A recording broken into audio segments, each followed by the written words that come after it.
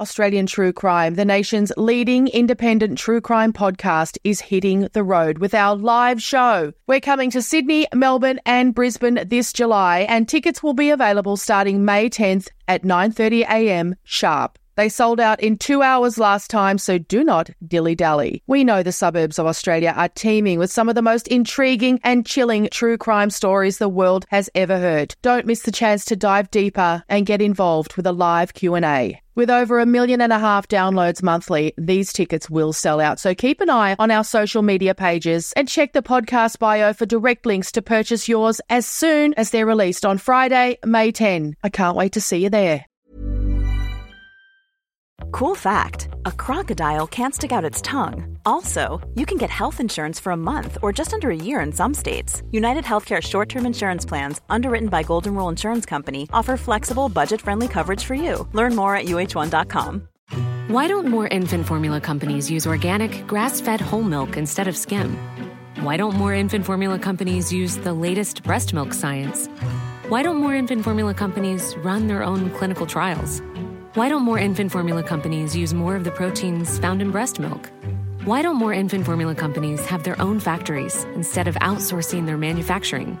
We wondered the same thing. So we made ByHeart, a better formula for formula. Learn more at byheart.com. Even when we're on a budget, we still deserve nice things. Quince is a place to scoop up stunning high-end goods for 50 to 80% less than similar brands. They have buttery soft cashmere sweaters starting at $50, luxurious Italian leather bags, and so much more. Plus, Quince only works with factories that use safe, ethical, and responsible manufacturing. Get the high-end goods you'll love without the high price tag with Quince. Go to quince.com/style for free shipping and 365-day returns. Hey there, it's Michelle Norris. I'm host of a podcast called Your Mama's Kitchen. When I travel, I'm usually looking for a way to find a taste of home when I'm not at home. And one of the things I love to do when I am at home is entertain. And Airbnb allows me to do that. When I was in California recently, I rented a house that had a great kitchen. And when we were sitting around the table, we were all thinking, we're in someone else's house. Someone could be in all of our homes as well. If you have a home, but you're not always at home, you have an Airbnb. Your home might be worth more than you think. Find out how much at airbnb.com/host. This is a true crime podcast, as the title suggests. So please consider this your warning that it's not suitable for children, and it probably will contain content that may be triggering to some people. Also, it's an Australian true crime podcast, so Australian Aboriginal and Torres Strait Islander listeners should be aware it may contain the voices of deceased people. The producers of this podcast recognise the traditional owners of the land on which it's recorded. They pay respect to the Aboriginal elders past, present and those emerging.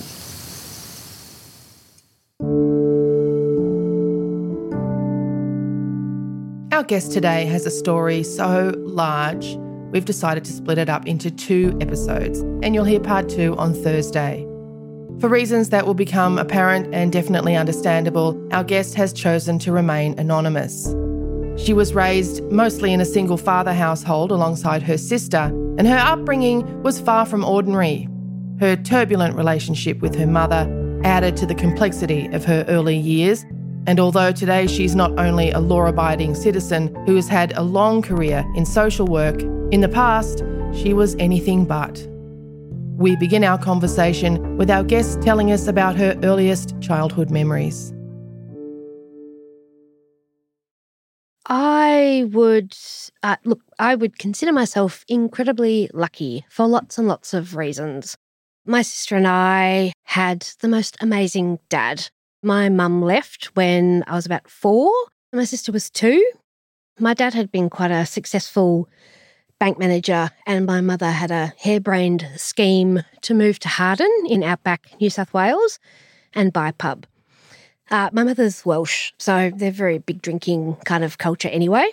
So, yeah, they'd moved to Harden, taken over a pub. You know, my mum had like a sawn-off pool cube behind the counter to, move the ruffians along when they got out of control. Yeah, so uprooted their nice life in inner city Sydney and moved to Harden, which is like in the middle of absolute nowhere. And your husband's a banker. He's hardly built for it. Yeah, totally. And he was pretty much a teetotaler, my dad. Mum, hooked up with the local, bloke and left. And then, Dad ended up having to kind of pack up my sister and I, and we moved back to Sydney. My mother, so for pretty much my entire childhood, she was absent. So she's a raging alcoholic. She wasn't there from about the age of 4 until I was about 16, which is when my father died. So she came back maybe 3 months before he died, and we've had her ever since.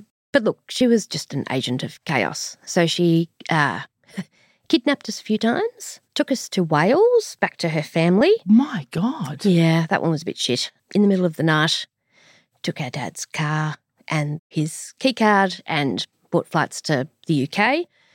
And we, ended up in Wales. There was a return order, like a legal return order. So we were over there for about 12 months before we came back.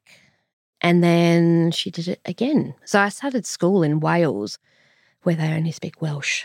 And look, her boyfriends, she is way more nuts than any of them ever were. But, she didn't pick well. Apart from your dad? Yeah. She was really volatile, and quite violent. She came and picked us up after school one day and was like, no, your dad totally knows, and then took us to Lakes Entrance. And what she would do is she would come with the boyfriend and then take us somewhere. Obviously, our dad actually had no idea where we were, so that would have been very awful for him. But the weird part is because she would then just go to the pub, right, or give us like a bag of coins to go and play like in the video games arcade. And I rang my dad, who came and picked us up. Good but girl. when she and the boyfriend came home and I told them that our dad was on his way, her boyfriend hung me over the balcony by my foot because he was very cranky. Yeah, so, she didn't really pick good men. Concurrently to all of that, so when we lived in Campsie, we lived in a block of flats, and our neighbour was a pedophile. This is when you were living with your dad? Yeah.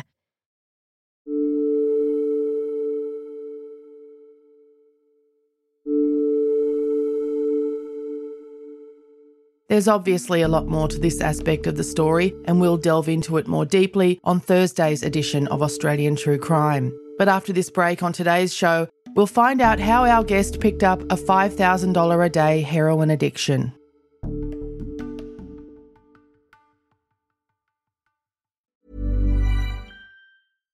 One size fits all seemed like a good idea for clothes. Nice dress. It's a t-shirt. Until you tried it on. Same goes for your healthcare.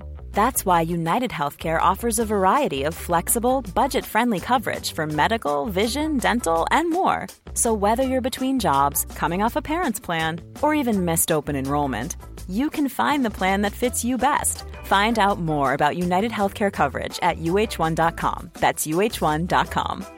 It's that time of the year. Your vacation is coming up.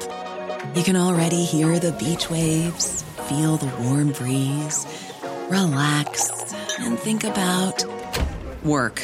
You really, really want it all to work out while you're away. Monday.com gives you and the team that peace of mind. When all work is on one platform and everyone's in sync, things just flow. Wherever you are, tap the banner to go to Monday.com.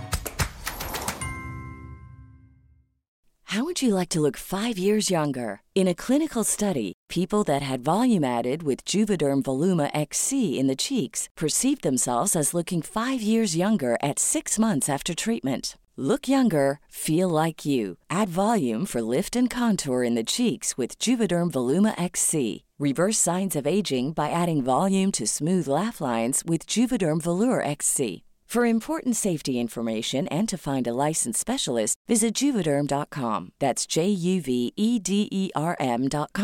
Not for people with severe allergic reactions, allergies to lidocaine, or the proteins used in Juvederm. Common side effects include injection site redness, swelling, pain, tenderness, firmness, lumps, bumps, bruising, discoloration, or itching. There's a risk of unintentional injection into a blood vessel, which can cause vision abnormalities, blindness, stroke, temporary scabs, or scarring. Talk to a licensed specialist to find out if it's right for you.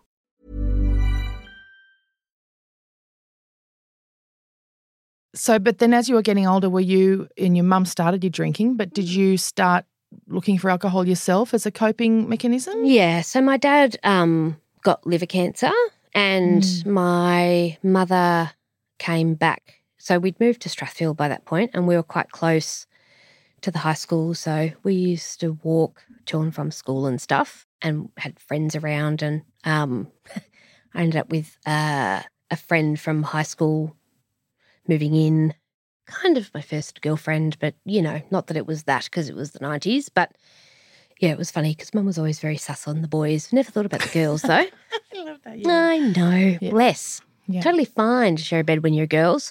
So, look, the first time I stayed out all night without coming home was when he was in hospital dying, which at the time, I think it's really hard because you don't really get that death is coming. No. So I picked up a boyfriend somewhere along the way. He was a pub denizen of my mother's. He was quite a bit older, probably like 7, 8 years older. I mean, I was only 17 at the time. He was involved in the car trade and I moved out with him, I reckon, just after I turned 18. I was going to Sydney Uni and studying, and we'd moved to the other side of Sydney to this house of someone that he knew who we were house sitting for while they lived overseas. It was a really beautiful house. He came with a number of hangers-on of his own. So me and his kind of dropkick mates lived in this beautiful house looking after their poor border collie. And, you know, I was smoking a lot of pot. He picked up this kid, who I reckon was probably only 16. I mean, I was only 18. I was only a kid myself. But the kid was like a detailer at the yards, had a pretty complicated background himself. He moved in with us. And, you know, one day they came home and they had heroin and they smoked it and they said it was amazing. And I was a bit like, oh, heroin? Oh, my God, losers. Mm-hmm. And I reckon it probably took maybe a week or two. And I was like, all right, fine. You keep talking about how good it is? Fine. So, yeah, so we started smoking. I think I finished the first semester of uni, dropped out by the second semester. Happens quick. It was very quick. Doesn't it? And so by the end of that first year, from, you know, we had a really nice house in the national park, working, uni, like we had quite a good outward life away from my mother. We were homeless and we'd moved back in with my mother. So did you start stealing to pay for gear? Yeah, and look, again, the thing about, I guess, having a drug habit is that in a lot of ways it's like Groundhog Day because every day you wake up and you need to get money. So over time we got to be manageable enough to have a shot in the morning. So when we woke up, we weren't sick. And because when he stopped working, he stopped having the cars. Oh. Yeah, so then you've got to get on the train and go around to the shopping centres and then steal stuff and then sell it. And then you've got to get the train to Cabra and you've got to score and then you've got to find somewhere to use. He really has got the gift of the gab, that fellow. So I think our lives were probably a lot easier because of that. He talked his way out of the most extraordinary things. Yeah, so he often wouldn't get arrested because he would talk his way out of it. The worst bit was hanging out, having to go shoplifting, getting arrested before you've had your first taste of the day because, you know, because the cops hate junkies. So they will make you sit in the cells as long as they possibly can. 6-8 hours before they'll let you go. And that is the worst. So, you know, the first kind of money of the day is always the most anxious because, yeah, the last thing you want is to get arrested and then spend the rest of the day in the cells because that sucked. What were you stealing and who were you selling it to? There were varying stages, right? We lived in my friend's dead mum's house for a while in Villawood near the detention centre. Mm-hmm. And so we used to throw pot and grog and cigarettes over the fence for all the people. The refugees. For all the people in there. But look, we had varying degrees of kind of manageability, I guess. Probably the best scheme that we got onto was hiring taxi drivers to drive us around. So we'd pay them $50 an hour. I mean, they knew exactly what we were doing and they'd let us use in their cab. It was largely things like razor blades and film, like that stuff that is kind of high value. For cameras? Yeah. Before we had had camera phones everywhere. So going out to people in the street, do you want to buy film? Yeah, I think we always had like a fence from memory.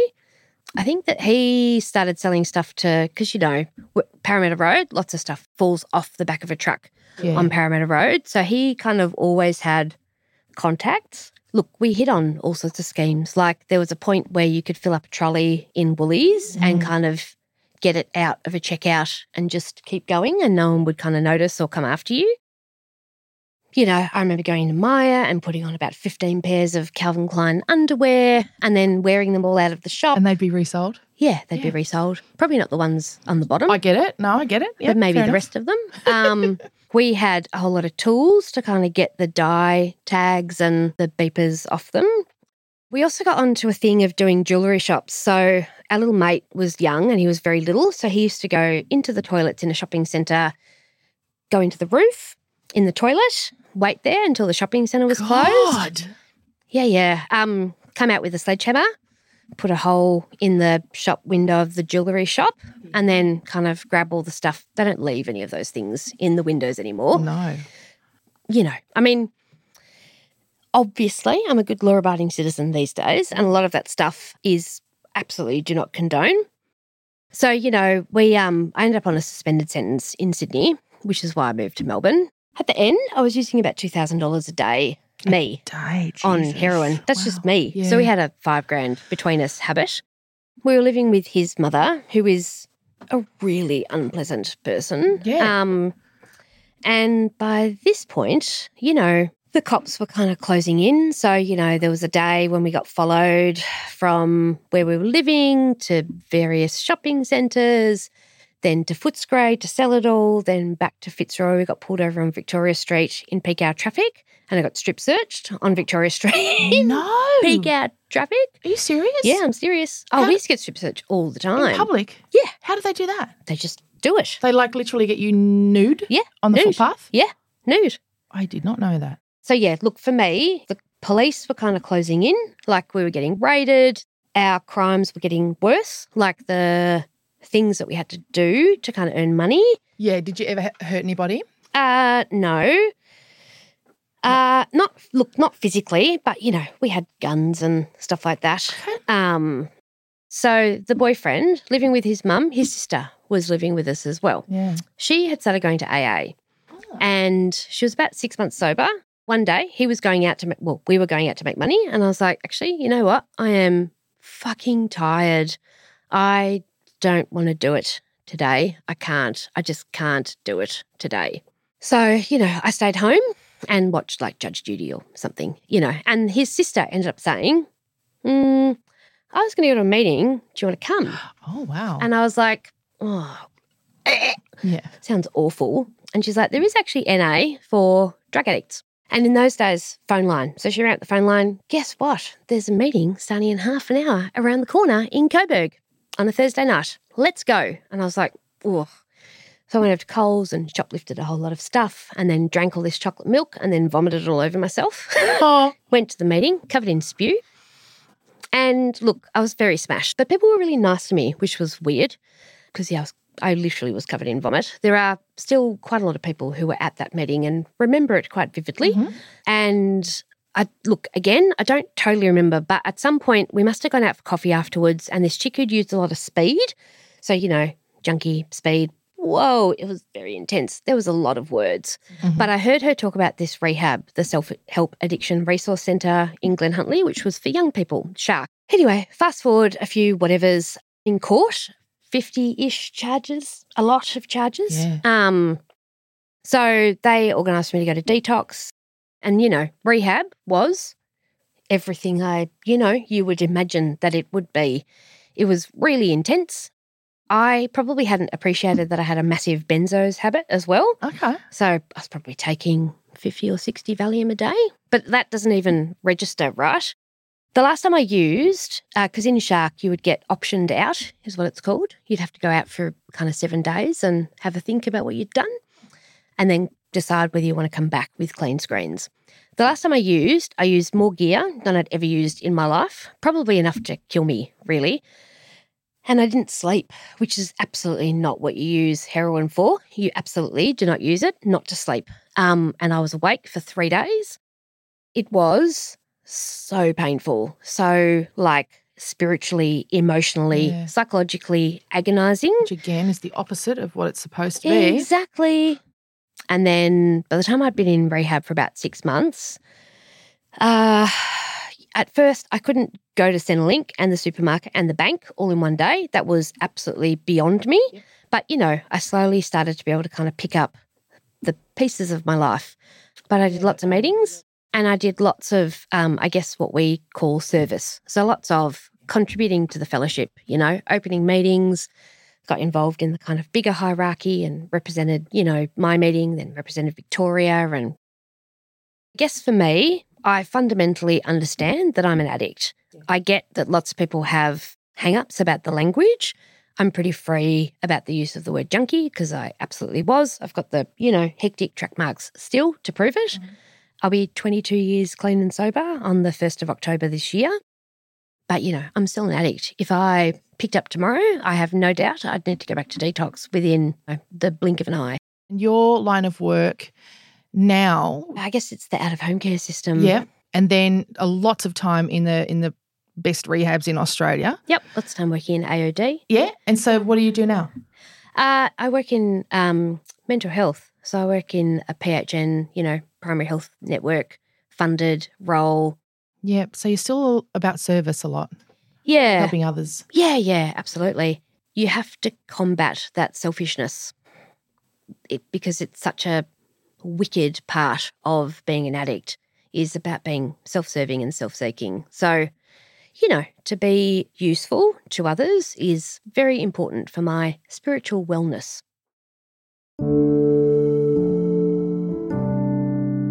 Thank you so much to our guest today, who, as we said earlier, has chosen to remain anonymous. But she will be back for part 2 of this story in the second of this week's episodes of Australian True Crime. In that episode, we'll hear a happy ending of sorts when our guest defies the odds of the Australian judicial system and gets her day in court. If you need support after listening to this podcast, you can call Lifeline on 13 11 14 or contact 1800-RESPECT on 1800 737 732 or 1800respect.org.au. Indigenous Australians can contact 13 Yarn on 13 92 76 or 13yarn.org.au. Thank you for downloading this episode of Australian True Crime. We'll be back next week.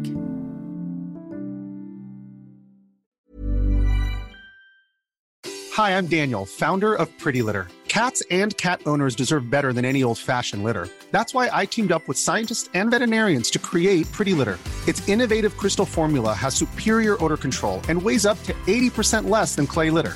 Pretty Litter even monitors health by changing colors to help detect early signs of potential illness. It's the world's smartest kitty litter. Go to prettylitter.com and use code ACAST for 20% off your first order and a free cat toy. Terms and conditions apply. See site for details. Why don't more infant formula companies use organic, grass-fed whole milk instead of skim? Why don't more infant formula companies use the latest breast milk science? Why don't more infant formula companies run their own clinical trials? Why don't more infant formula companies use more of the proteins found in breast milk? Why don't more infant formula companies have their own factories instead of outsourcing their manufacturing? We wondered the same thing. So we made ByHeart, a better formula for formula. Learn more at byheart.com. Need new glasses or want a fresh new style? Warby Parker has you covered. Glasses start at just $95, including anti-reflective, scratch-resistant prescription lenses that block 100% of UV rays. Every frame's designed in-house with a huge selection of styles for every face shape. And with Warby Parker's free home try-on program, you can order 5 pairs to try at home for free. Shipping is free both ways, too. Go to warbyparker.com/covered to try 5 pairs of frames at home for free. warbyparker.com/covered. Hey, it's Paige DeSorbo from Giggly Squad. High quality fashion without the price tag. Say hello to Quince.